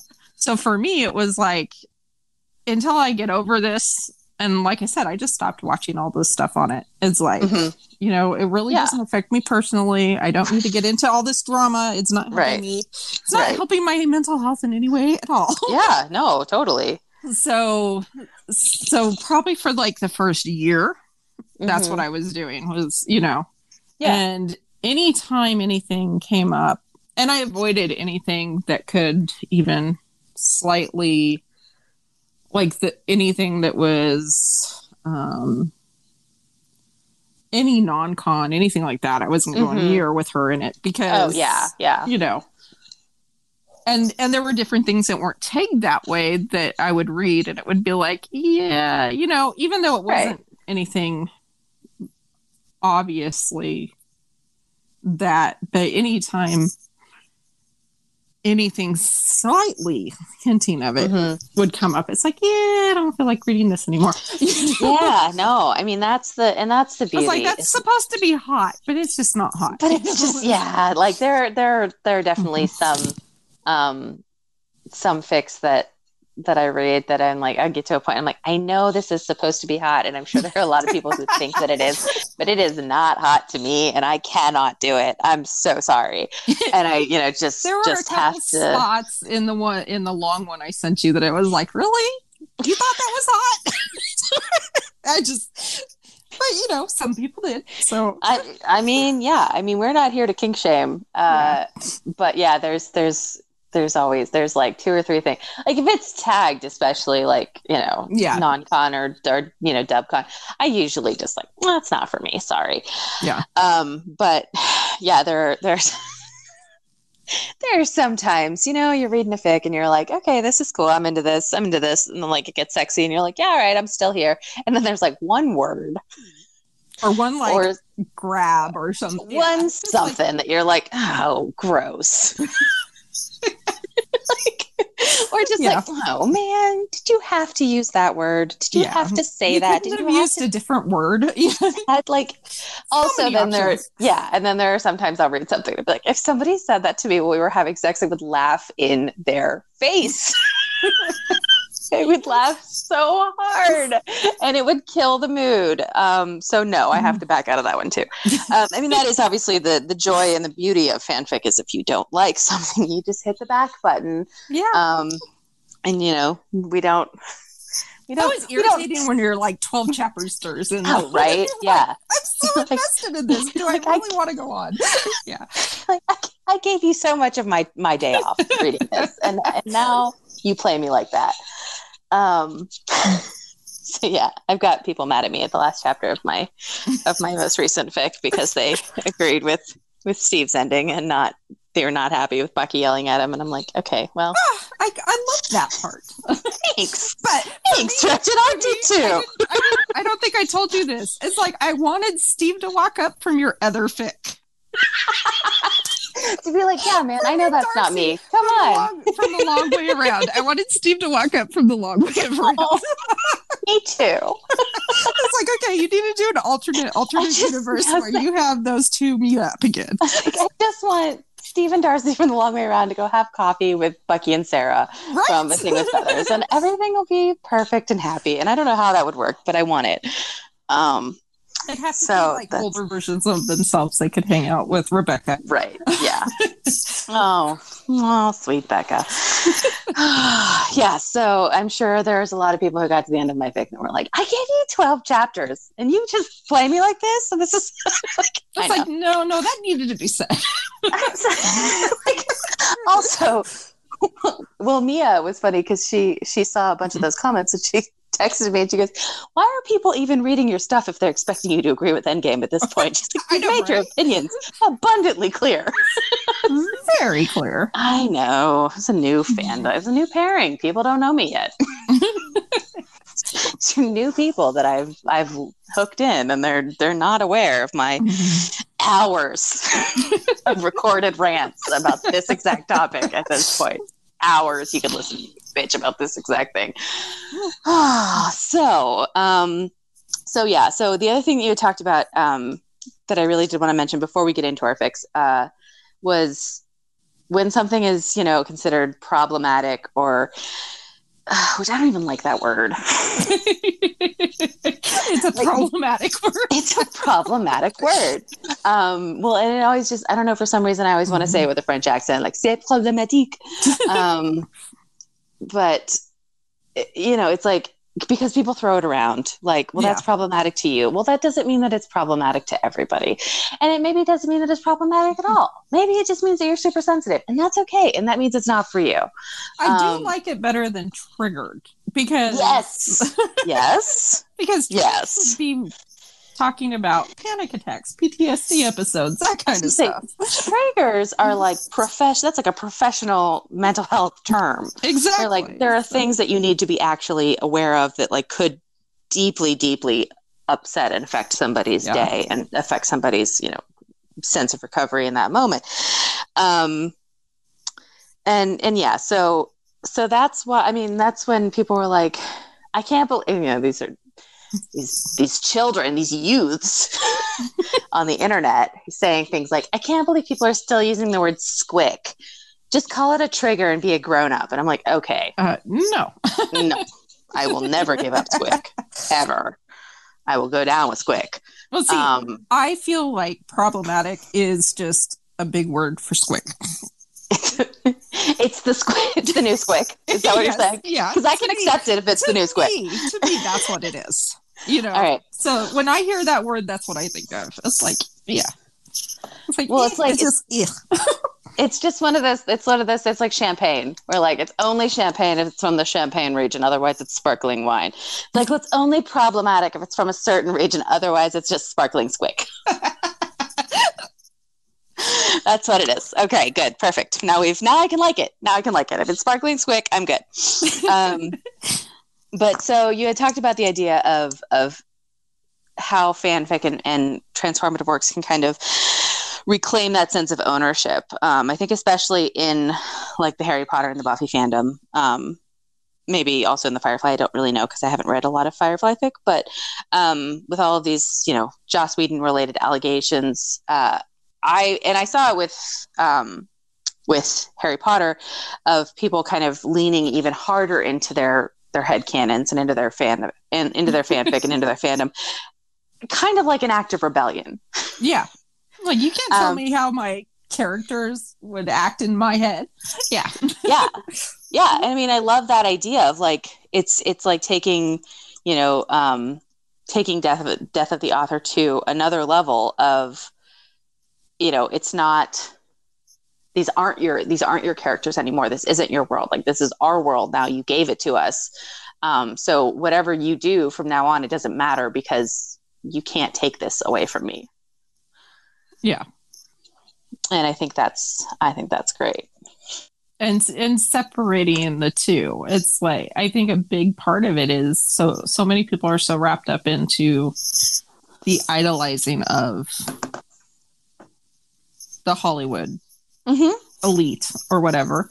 Yeah. That because of that, when something happens, they can't enjoy the things they enjoyed before.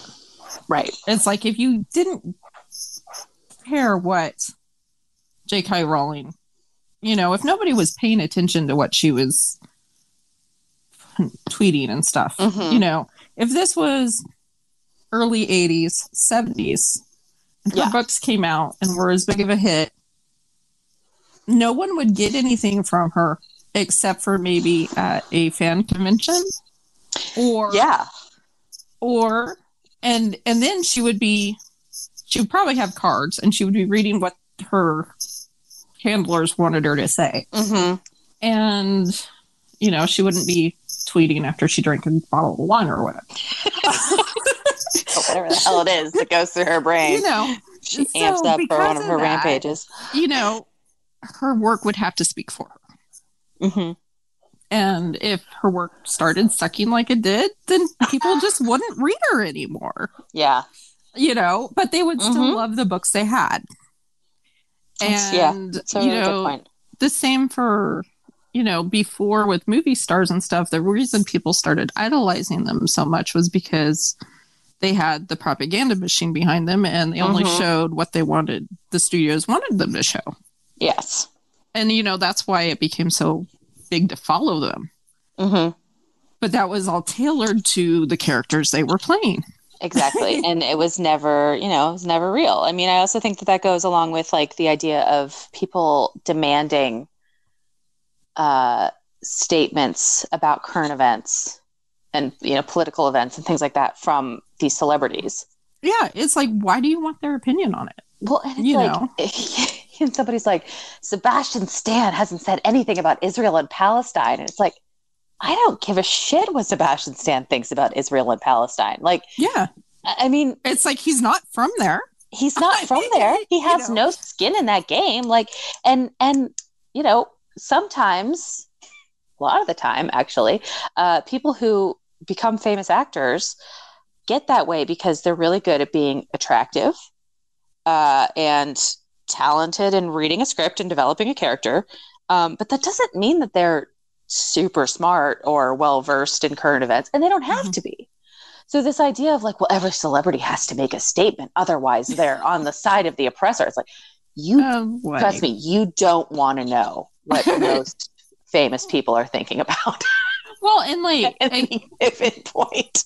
To go back to Michael Rosenbaum's podcast, he talked about he's talked about a number of times how, because the Lex Luthor character is the one he's most famous for, And so when he meets people, they expect him to be that character.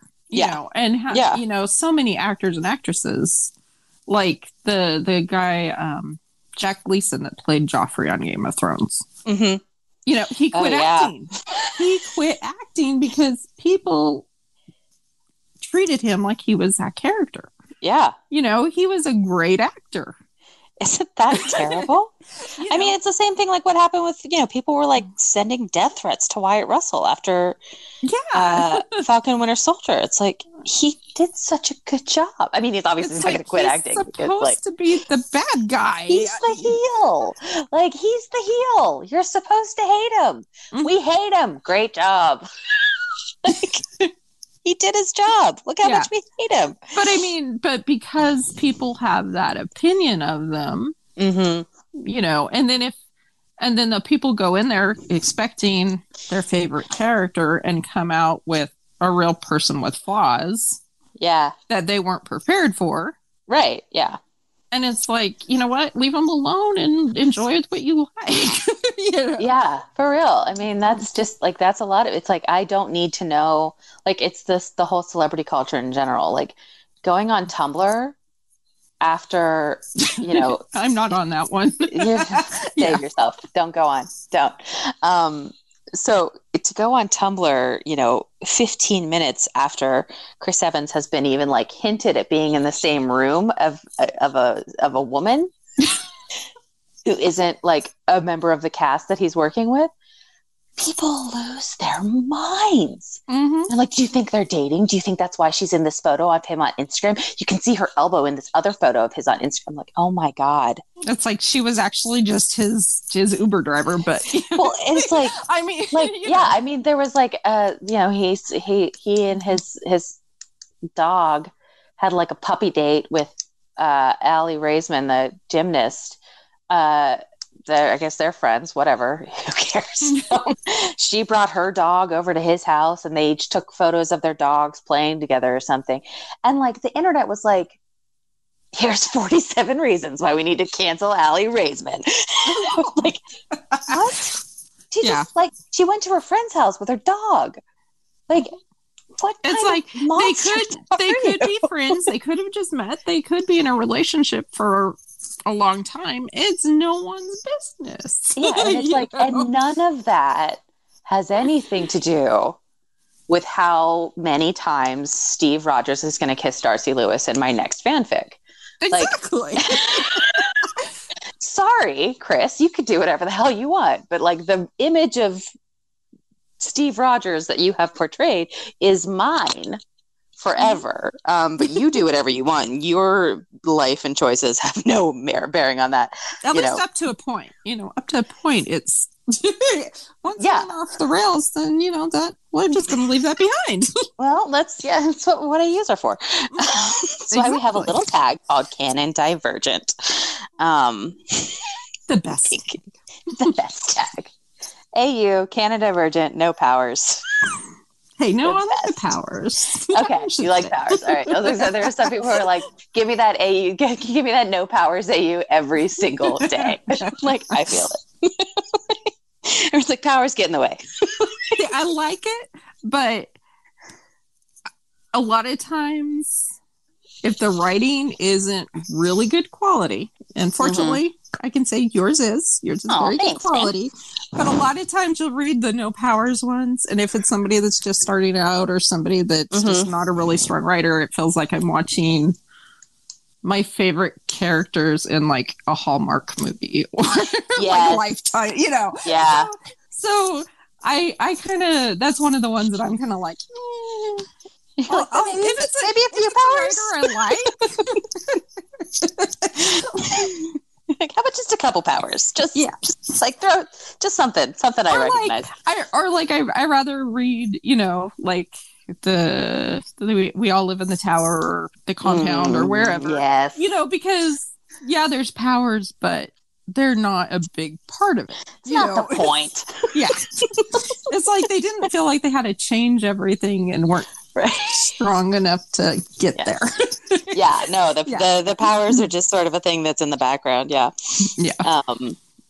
Oh man, yeah. I did see somebody, I think it was on Twitter, they were like, give me that no powers AU. Powers just get in the way of the domestic bliss. That's fair. That's how I like to do things. So let's talk about these fics. You brought me two Chloe Sullivan fics. Now I did not finish Talking in Your Sleep just because it was 70K. And that was a short, long one. There was another one I read this week. I just finished it yesterday that was like right at 200. And it's like, you know what? This is a better written story. I should have sent her this one, but there's no way she would have gotten through it all. I tried really hard. Also, the other thing was that it's on fanfic.net, and my brain felt like it was like rewiring itself. I was like, wait, why are there no margins? Like, give me my... I need my margins. I need my space. I need the way things are. Like, can I just take this and put it into... So I should have sent you the other one, because the other one is actually on Hulu. Was it on Hulu? I don't realize how much... I mean, I know how much time I spent on AO3, but I don't realize like how much my brain has been configured to be like, well, this is the correct way to format a fanfic for internet reading. Mm-hmm. And I forget that I cut my teeth on fanfic.net, so I know how it's formatted, and I remember how it works, but it's like, you know, it's reconfiguring the wiring and like twisting the old wires back together. But I read the first of the Chloe Sullivan fics was A Variety of Hoods. These are both by Blue Suede Shoes. Yes. And these are both on fanfic.net. So keep in mind, it took me a second to remember that there is a way to increase, this also made me feel very old, to increase the font on fanfic.net, because it's set at like 8-point font. Well, and if you're on your phone, like I do all mine on my iPhone. Mm-hmm. So on fanfic.net, there's a reader view. Oh, so you can just tap on your bar at the top, and it gives you the option of reader view, and it brings it up to actual readable size. I was definitely like, let me get my bifocals on to squint in my screen. Or like your scroll, you know, you pinch the screen and you make it bigger, and then you have to scroll to the side to finish the line. Yes, exactly. Yeah. Oh God, this is exhausting. So it has nothing to do with the writing whatsoever. It's just the formatting on fanfic.net. And I'm pretty sure I read part of hers on LiveJournal originally. Oh no, I can't even imagine what reading anything on LiveJournal would be like right now. Yeah, because you had to go, each chapter was like its own page, and then you had to go find the next page. If they didn't link it, it was like... And if they didn't link it, you had to go back to their page, and then like sometimes they'd have like a page just for the... But the only time the table of contents was listed with the links with the one page, and then you had to like... Yep. Oh my God. Oh, the dark ages. Kids don't know today how good they have it. So the first one was A Variety of Hoods by Blue Suede Shoes. And I thought this one was adorable. And I sent that one because of your Robin Hood episode. Oh, you're cute. I got excited. I was like, oh, I love Robin. Yeah, I love Robin Hood. And I think it's cute that she was watching a different... they had a lot of different opinions on all the different versions, all the different brands of Robin Hood. Mm-hmm. And it was very cute. It also felt like I was reading it and I was thinking to myself, like, this could super easily be a Darcy Lewis fic. Like, this could very easily be like a Darcy and Steve fic. So I could see how she's definitely like a little black dress kind of character, because I could easily sub in Darcy for her. Yeah. Especially in this scenario, since it was very much like it's just a domestic, cute little night at home kind of fic. But yeah, they did talk about my personal favorite Robin Hood, Kevin Costner. Mm-hmm. Even if he has no English accent. No English accent. Yeah. It's inexplicably from Southern California. It's fine. But yeah, so I thought it was adorable. Now, I only got a couple chapters into Talking in Your Sleep, but why don't you, if you want to give like a little recap of it. I just finished rereading it right before we started. So you're like well versed. I did skim quite a bit of it, but No, it's very AU because in the show, when Green Arrow, Oliver Queen show up, he's already dating her cousin Lois Lane. Okay. Which always was weird to me that then they decide, it was just, the whole everybody sleeps with everybody CW, Yes, the CW thing, yeah. Fine if you slept with her sister the week before. Nobody cares. Fine. It's just like, oh, yeah, anyway. So I really liked that, Lois is dating someone else right at the beginning, and it's a non-issue. Yes. So, and then it's kind of a You Got Mail situation where she's corresponding with the superhero and doesn't know the secret identity, and it's just.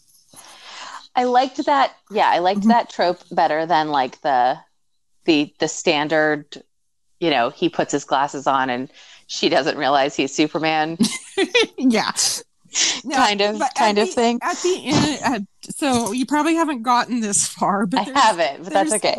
There's points where the author actually puts in notes at the beginning of chapters where I've gotten a lot of people saying, but just bear with me.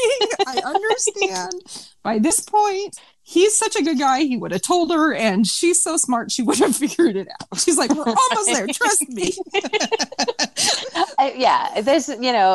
There's so many contrivances in fanfic that it's like, just suspend your disbelief. I know. But in this one, it's actually because she only sees him in the dark. She never really sees him fully lit. It makes more sense than her seeing the regular guy all the time and then seeing the superhero not going, I know who you are, stupid. Right. Yeah. So, I'll say like the only good moment of is it Green Hornet? No, Green Lantern was when like you're just wearing was when she was like, I've seen you naked. Do you think because I can't see your cheekbones, I wouldn't know who you are? Exactly. And Hal Jordan Green Lantern is actually in this. I don't know if you've gotten that far yet. No, I haven't. I love it. Yeah. It's really good. It. And it brings in more of, so I don't think Green Lantern's ever in Smallville. And I know Batman isn't. He's like someone mentions going to Gotham, right. And that they have a guy in Gotham, but that's it. Like they don't ever say Batman. They don't say the words. They don't ever have the. They probably. Yeah, I wonder if they just couldn't. They weren't legally allowed to. They weren't. They weren't. I love that. I love all of the workarounds they have to we can't actually say. We can't say Bruce Wayne or Batman. So, that's cute. But in fan fiction, we get all of that. Exactly. You don't have to worry about. Yeah, you don't have to worry about legalities and. It doesn't get real angsty. I do like angst, but it doesn't get angsty. It does get very smutty.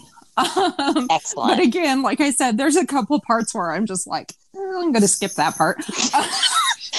Skim. But again, it's like one action. Yeah. Yeah.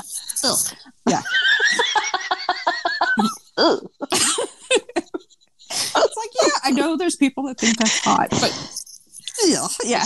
But I'm not one of them. So no thanks. So they're both, like I said, they're both by the author Blue Suede Shoes. They're both on fanfiction.net and they will be linked in the notes. But Talking in Your Sleep is a 75 plus. I think it's like 77,000 words, 21 chapters.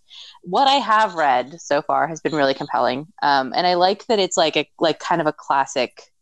It feels like a very, very classic, like superhero kind of sexy storyline. Like it's like there's like I don't feel like her life is in super danger. Like I don't feel like it's like high stakes. It just feels like very in canon for that universe.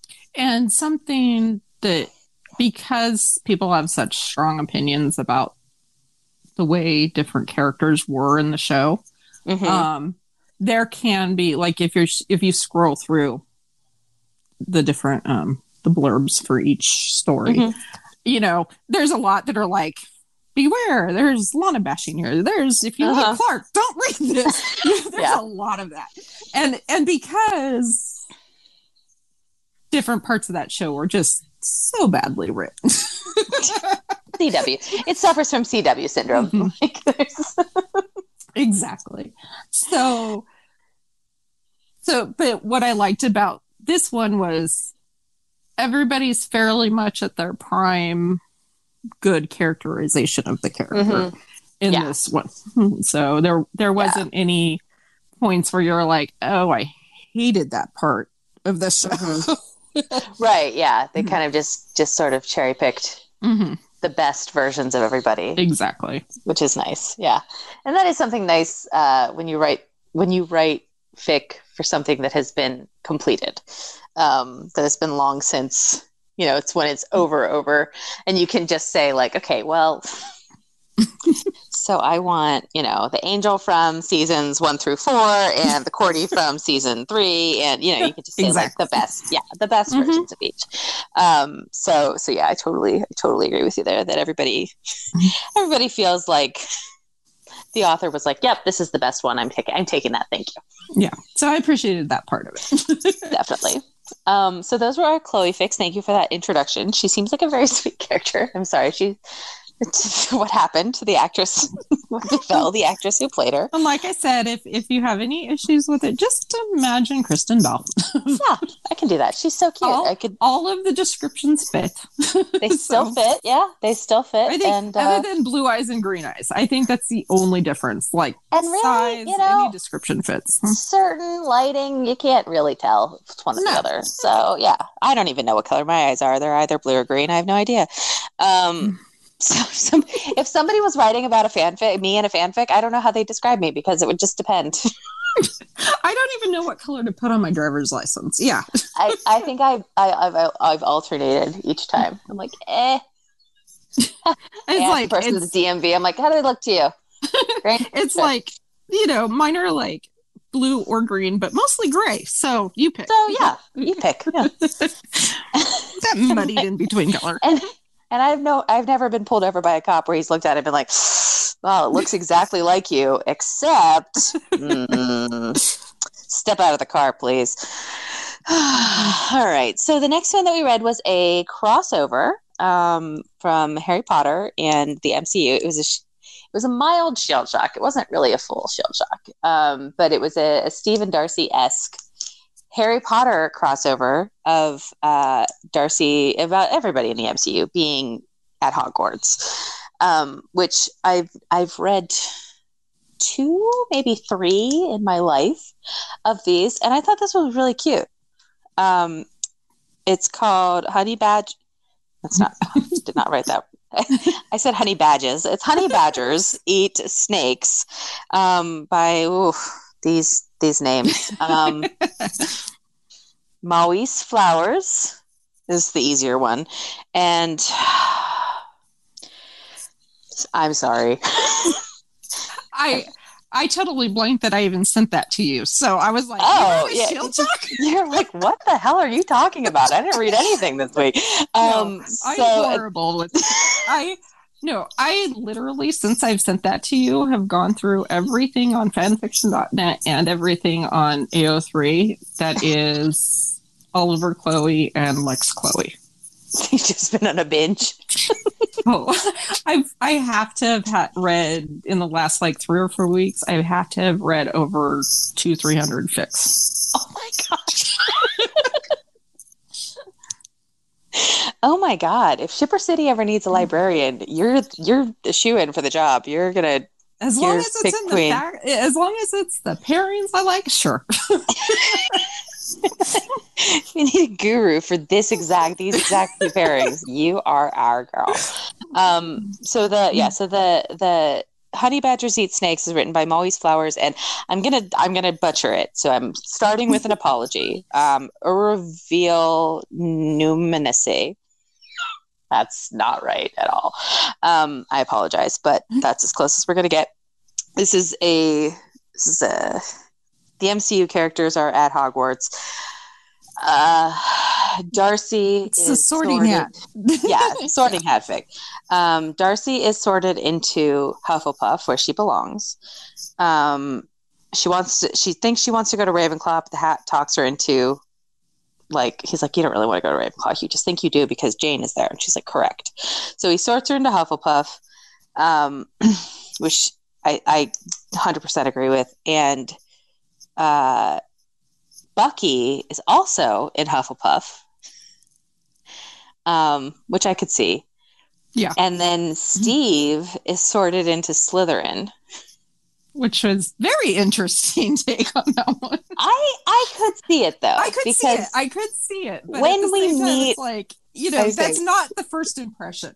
It's not the first impression, but No. when we meet our sweet baby angel, Stephen Grant, he is committing a felony. Yep.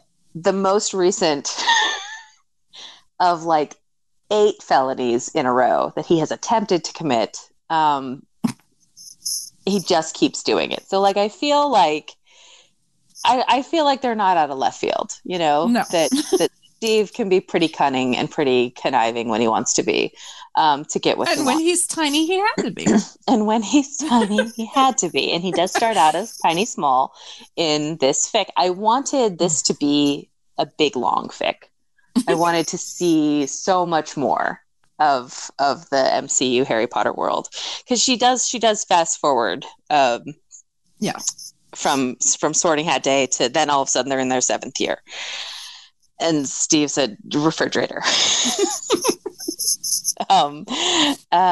With a heart of gold. And Darcy, of course, is surprised by that because she thinks that all Slytherins are bad. Just goes to show that nobody should hinge their entire personality on a single trait like we do in the Harry Potter books. But yeah, I liked this a lot. I thought it was really fun. And because it was so removed from the actual Potterverse, like it was just, let's take our MCU faves and plop them into Hogwarts. It didn't feel like J.K. Rowling had anything to do with it. Yeah. Which was nice. So yeah, I think that's the one that touches the most on, taking control of the universe from the creator. Yeah, absolutely. And then the last one that you had sent me was a Nevers fanfic, which I had to wait until I watched the whole thing to read it, but I'm glad that I did. So it's called Called Out in the Dark by Raindrops. And Raindrops actually gets my pen name of the week because it's spelled REINDROPS,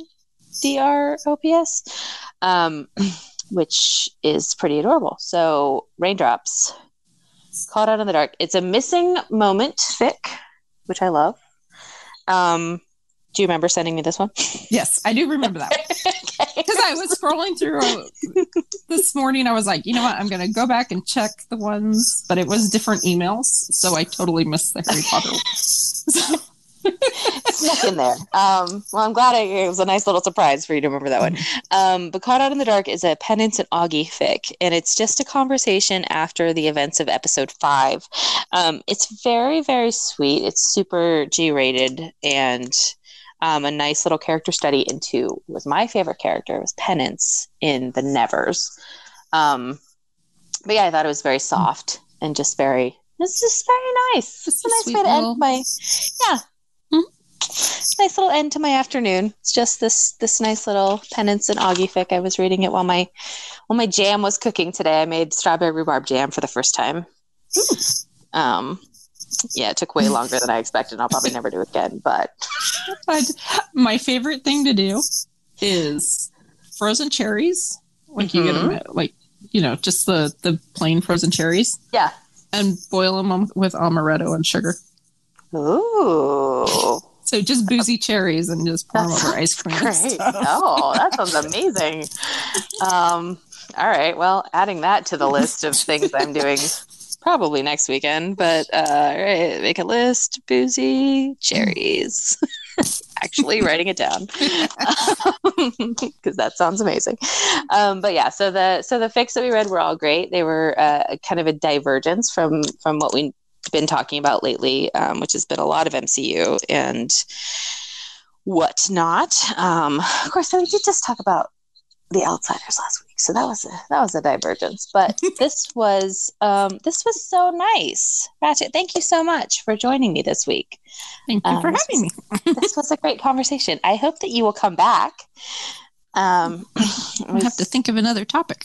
Yeah, absolutely. I might even do some own work on my own podcast and come up with something for us to talk about. I've been such a lazy piece of shit these last few weeks. Everybody keeps bringing me topics, and I'm like, yeah, hey, sure. You know, we all get super busy, and you're actually putting something out every week, so I don't mind helping if I'm going to listen to it afterward. You sure do. You sure do. So thank you again so much for joining me. Thank you guys for listening. Yeah, thank you for this great topic. I had so much fun with you, and you are welcome back in Chipper City anytime. Thank you. Of course. All right. So you guys enjoy your fix. I'm going to link again to the Terrigene Chronicles in the show notes. If you haven't had a chance to read it yet, do yourself a favor. Enjoy some really great sci-fi from this lovely author that we had the pleasure of speaking with this week. And take care of yourselves, take care of each other, and above all else, as always, get your ship together.